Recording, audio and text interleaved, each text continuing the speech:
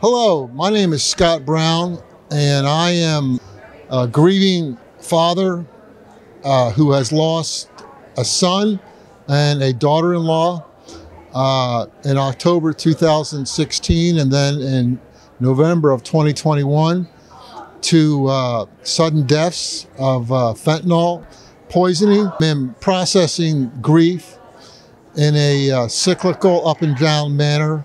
And my grief journey actually started probably 6 months after Zach died, when I started doing random searches on the internet for grief support, and ended up finding a site called the Compassionate Friends, and found out that there are organizations that support people that have lost someone for any reason.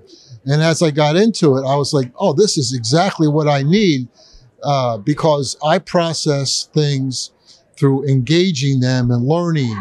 And for anyone that struggles with that, that's the best place to go, is to share and find resources. And I found a local chapter that I ended up going to the meetings that were very productive, because I met like-minded men, especially, that I could share my story with. We could talk about the impact on our careers, on our marriages, on our other siblings, on our emotions, and just really helped to heal that as I continue to talk with men and women as well. And I just have a real burden for men getting real and raw and searching for help.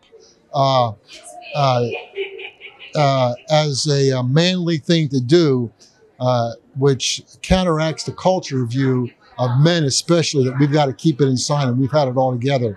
So I'm here at the Compassionate Friends Conference, just taking the next step.